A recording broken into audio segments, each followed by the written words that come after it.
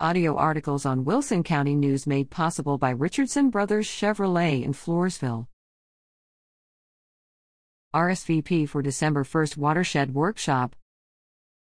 The Geronimo and Alligator Creeks Watershed Partnership will hold a low-impact development workshop from 8:30 a.m. to noon on Wednesday, December 1st, at the Irma Lewis Seguin Outdoor Learning Center at 1865 US 90 East. In Seguin. The free workshop is presented by the Texas A&M AgriLife Extension Service. AgriLife Extension Specialist Fouad Jaber, Ph.D. will explain how different smart growth techniques can help mitigate the harmful effects of urbanization on stormwater volume and water quality.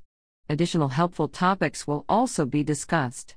The workshop will include a combination of in-class presentations and outdoor demonstrations, and will provide 3 hours of American Institute of Certified Planner credits.